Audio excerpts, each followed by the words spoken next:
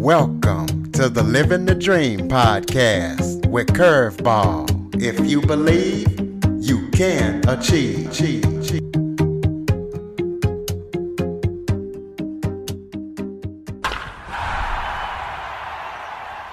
Hello and welcome to another episode of Living the Dream with Curveball. I'm your host, Curveball, and today we're going to talk about life lessons as I am joined by former college and NFL football player Leon Searcy.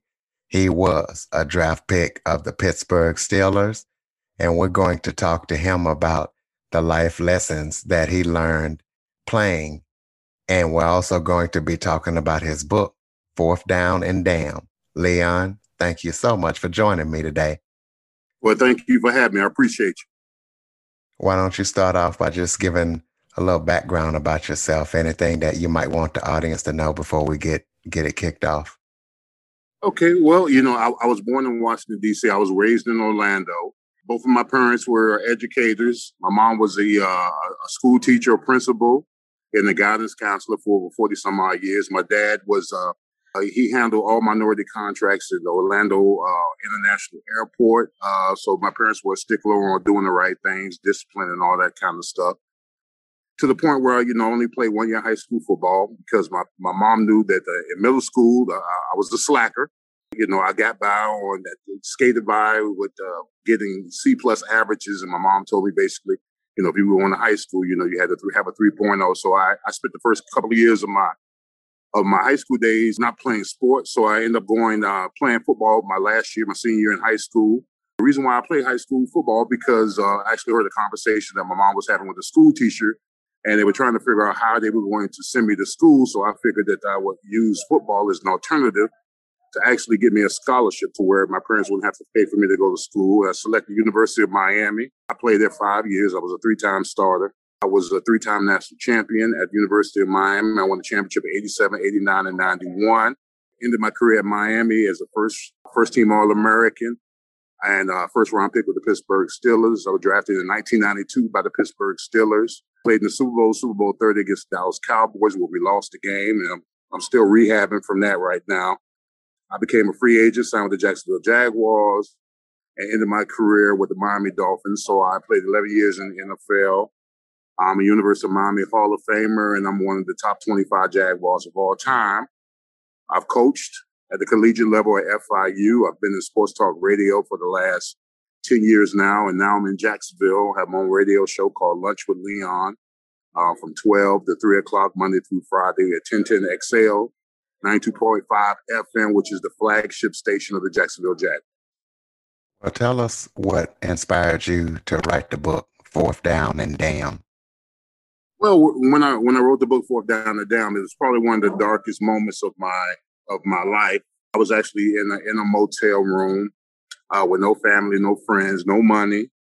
And I had to keep myself occupied. They say idle time is the devil's. I forgot how's it go? Idle hands is the devil's time, or however it goes. It was something like that. So mine is the devil's workshop. There you go. So I was in a motel room, and I knew that I was going to be there for a while, and I had to keep myself preoccupied. And so what I used to do is I would get up and get my workout in, walk my dogs, get me some food, I smoke a couple of cigars, and then I would just start working on my book. Yeah, I had no idea that the book was ever going to be published, but it was therapeutic for me to just get a lot of stuff off my chest pertaining to my life, the ups, the downs, the highs and lows. So I'm not a writer. I mean, Mike's the writer. So all I would do is I would take my tape recorder and I would just record stories. I recorded stories from me growing up, in D.C., in Orlando, in high school, my days in Miami, my times in the NFL. And I wrote notes. I kept notes of what I wanted to elaborate on while I was doing the book. And when I finished it, I ended up hiring a ghostwriter to help me kind of put all my ideas in perspective. And I actually came out with the title for the book. Initially, the title of the book was called Diary of an Athlete's Memoirs and Notes. And I remember after I finished writing the title, I was like, dang, this title sucks. But when I looked at the lettering of it, Diary of an Athlete's Memoirs and Notes, it spelled out damn. So initially my book was just called Damn. And then a couple of years, maybe 4 or 5 years back, I said that, I'm going to add the football aspect to it. So I added fourth down in front of it. So that's what came about, fourth down and damn alignment story. But my book has been like a 10-year project. And, quite honestly, if it wasn't for WSA, Charlie, and Mike, this book would have never been published. So they had a great deal to do with, the final input of the book coming to fruition. So in all your time of playing college and professional football, what are some of the best and worst life lessons you feel like you have learned during that time? Well, I think some of the life lessons are, and I mentor to a lot of young athletes, and I just tell them that you got to play. You got to save, first and foremost, you got to save your money. You got to save your money like the next game is going to be your last game. And you got to understand the mentality of a football player. A football player, we're programmed to think that we're bulletproof, which means that nothing can happen to us on the field or off the field. That carried over to my lifestyle. I live in a elaborate lifestyle. I spent a lot of money. I made a lot of bad decisions. I helped a lot of people. And my lesson to them is just my book is not only something therapeutic for myself, but it's also a precautionary tale to a lot of the up and coming athletes that go into the NFL to, make sure that you handle your business. You got to treat yourself like a corporation. And unfortunately, a lot of these players, they come across a lot of sharks in the water because there's your agent, there's your financial advisor, there's your accountant, there's those people that want you to invest in this, invest in that, and whatever. There's a lot of tentacles on you. And you've just got to learn how to say no. You got to learn how to do what's in the best interest of you and your family. That's what I learned while I was playing. What helped me move past the mistakes that I made when I was playing is that, I had to take ownership for the choices that I made and the people that I invited into my life, because I had, my first couple of years out of the league was tumultuous. It was turmoil because I kept blaming this person, that person, for where I was. And then, finally, when I was able to take ownership for the mistakes that I made, it empowered me, because if I made those poor decisions and now I say that, listen, that was my fault. Now I have the power to make the changes necessary for me to get out of the jam that I put myself in. So that will be my life lesson. Just enjoy your time in the NFL. Be cautious with your money. Be cautious with the company that you keep. Be cautious of the people that you allow in your circle, whether it be friends, family. I did the book more so to educate young athletes on some of the stuff that they're going to have to deal with so they don't make the same poor decisions that I made when I was playing. Talk about your best game that you've ever played, either in the college or the NFL, and talk about your most disappointing game. I think the best game that I ever played in my career was probably my senior year at the University of Miami. In 1991 was my senior year. It was our last game. It was a bowl game. It was a national championship game against Nebraska, and we beat them 22-0. We split the national championship with Washington. And I remember after the game, after the crowd was cheering and confetti was falling, I got teary-eyed because I realized that was going to be the last time that I ever put on the University of Miami football uniform. But it was still exhilarating because I ended my career at Miami with a national championship, just the same way I started my career at Miami as a freshman winning the championship. And then I won another one in '89. Now, my most disappointing game of my career was probably Super Bowl 30 when we lost to the Dallas Cowboys, 27-17. We essentially lost the game because our quarterback threw 2 interceptions that led to touchdowns. Because the vast majority of the game, we dominated the game. We dominated the Cowboys on first downs, time of possession, yards, passing yards, running yards. But I just remember after losing that game, I remember walking off the field and the Cowboys confetti was raining on me. And I went in the locker room and I sat in my locker, and I remember the media coming up to me asking me questions about the game. And the only words that I had to say to them was to hell with the Cowboys. And what's funny is I woke up the next morning in the hotel room about 9 o'clock in the morning. And I jumped out of bed. I took a shower and I was putting my clothes together. And my wife at the time asked me, "What are you doing? Why are you running about?" I said, "What are you talking about? The Super Bowl's today." And she said, "Baby, come here, sit down." She sat me on the bed and said, "Sweetie, y'all lost the Super Bowl last night."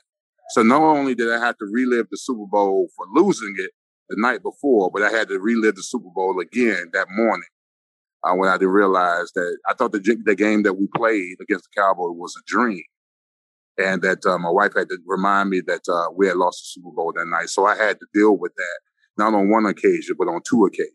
And by the way, I got a little drunk. I got a little drunk that night too, so that may help. Oh, I definitely understand that.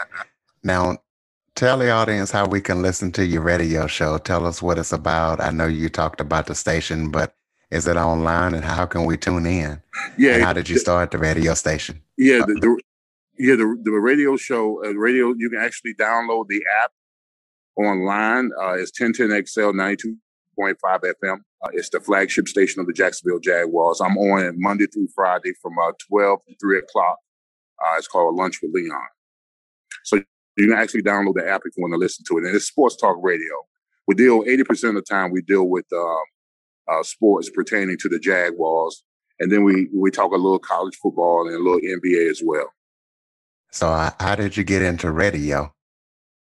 Well, I got into radio. I was presented the opportunity of getting into radio after I was fired at FI. I was the head office line coach at FIU, and they brought in a new regime. Actually, a teammate of mine was the head coach, and he ended up firing me. It was Mario Cristobal, who's the head coach at the Oregon Ducks right now. He was given a job at FIU.